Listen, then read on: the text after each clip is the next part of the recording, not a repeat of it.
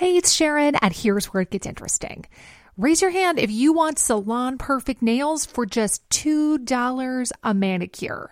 Yeah, me too. With the Olive & June Mani system, you can say goodbye to expensive services that take hours and hours and love your nails more than ever. I would know. I've been doing it for years. Get 20% off your first Mani system with code PERFECTMANI20 at oliveandjune.com/PERFECTMANI20. That's PERFECTMANI20 at oliveandjune.com/PERFECTMANI20. Ryan Reynolds here from Mint Mobile. With the price of just about everything going up during inflation, we thought we'd bring our prices down. So to help us, we brought in a reverse auctioneer, which is apparently a thing. Mint Mobile Unlimited Premium Wireless. How to get 30, 30, bit to get 30, bit to get 20, 20, 20, bit to get 20, 20, bit to get 15, 15, 15, 15, just $15 a month? Sold! Give it a try at mintmobile.com/switch. $45 up front for 3 months plus taxes and fees. Promo rate for new customers for limited time. Unlimited more than 40 gigabytes per month. Slows full terms at mintmobile.com. Spring is my favorite time to start a new workout routine. With the weather warming up, it feels easier to get into the rhythm of things. Whether you have 20 minutes or an hour for a Pilates class or outdoor guided walk, Peloton has everything you need to help you get going. Get a head start on summer and try Peloton risk-free with Peloton Rentals at onepeloton.com/bike/rentals. This is a Lip Media podcast. Hello, chickens. It's the fabulous Adam Richard and another theory podcast with Death to the Daleks.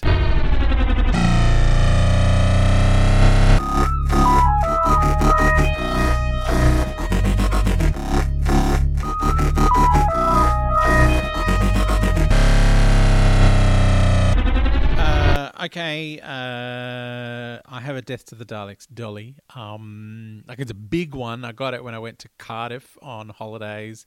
It was part of a package deal at the hotel I stayed at, and it's so big I had to buy an extra.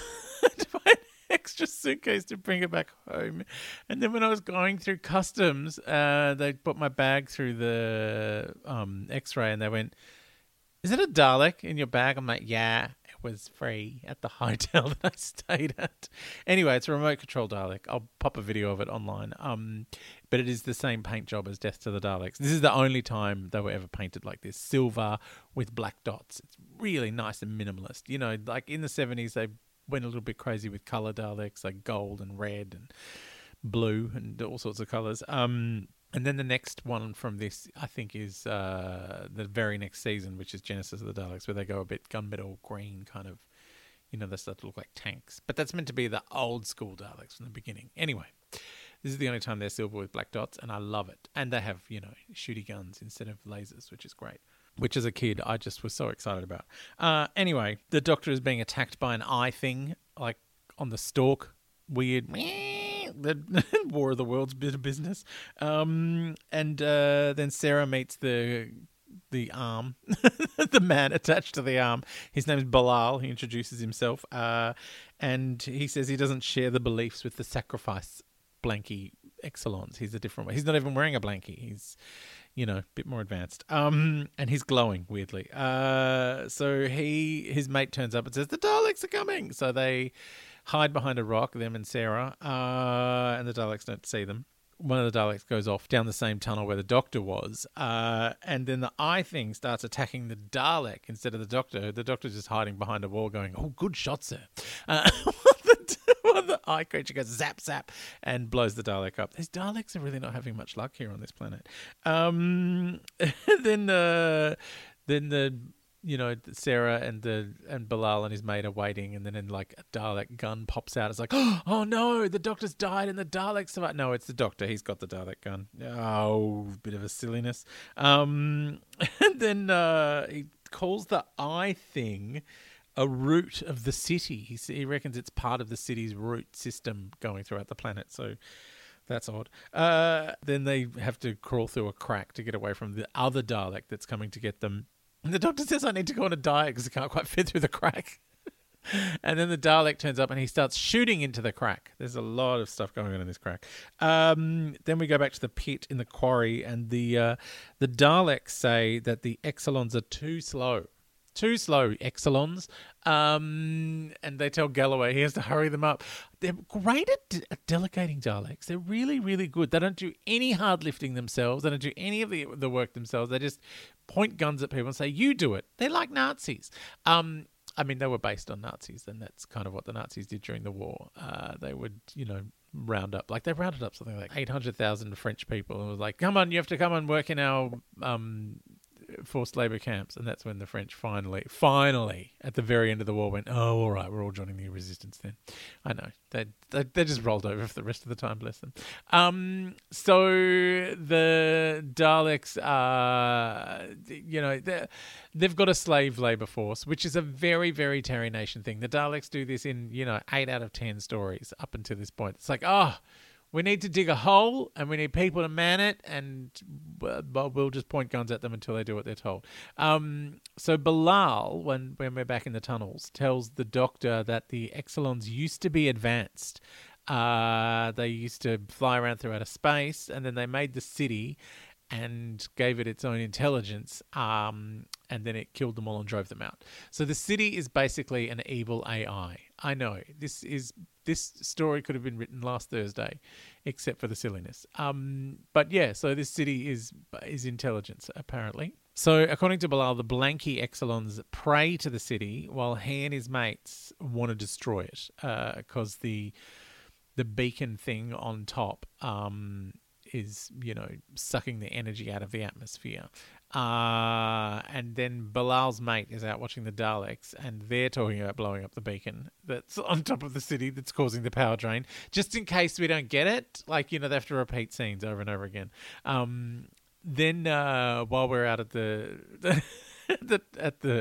quarry, the root, the eye thing pops up out of the puddle and sets one of the Blanky people on fire, and then a Dalek shoots at it, and so it zaps him, and the Dalek catches on fire and falls off the cliff. It's all very exciting. The only issue is that because this was the 70s and there's no computer visual effects, they haven't painted out the wire that's holding the eye aloft. If someone could just go in and paint that out, that'd make it so much better, bless.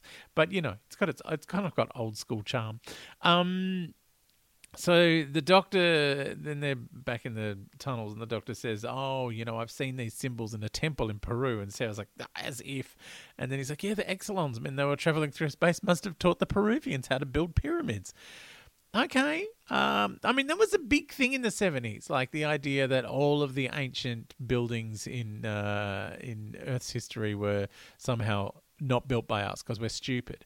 And so it must be people from outer space who came and helped the idiot humans do engineering. Yeah. But anyway, that was the theory in the 70s. Humans are stupid, and therefore it must be aliens making pyramids because we can't make them now.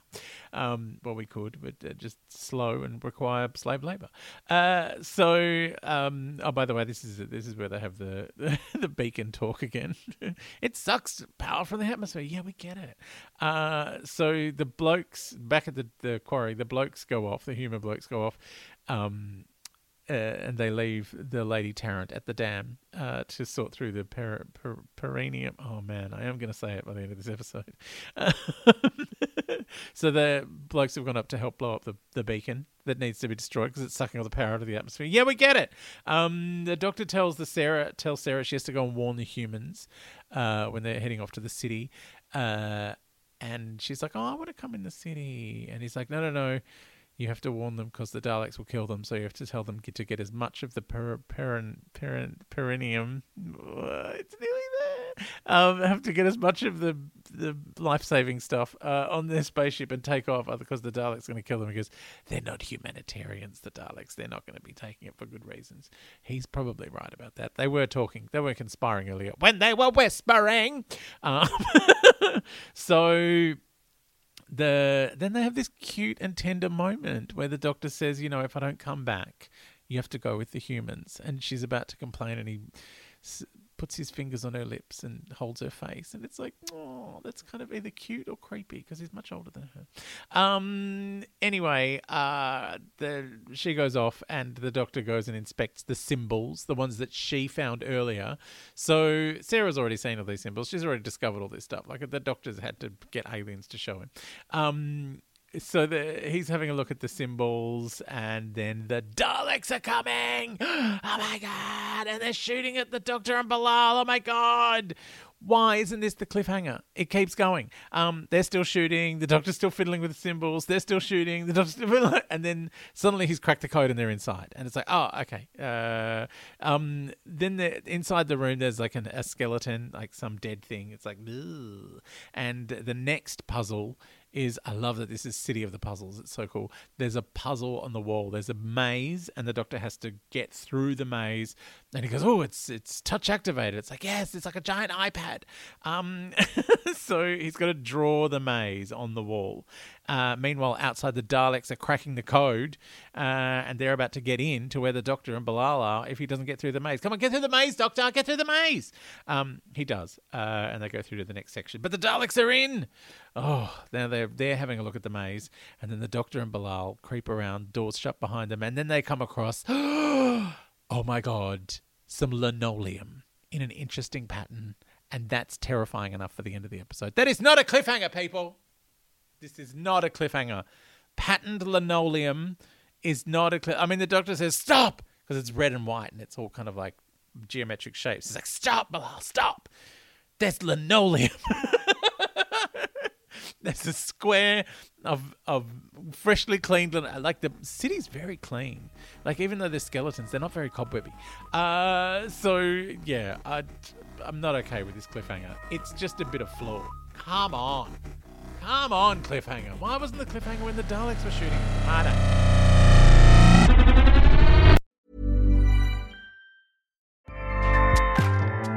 Acast powers the world's best podcasts.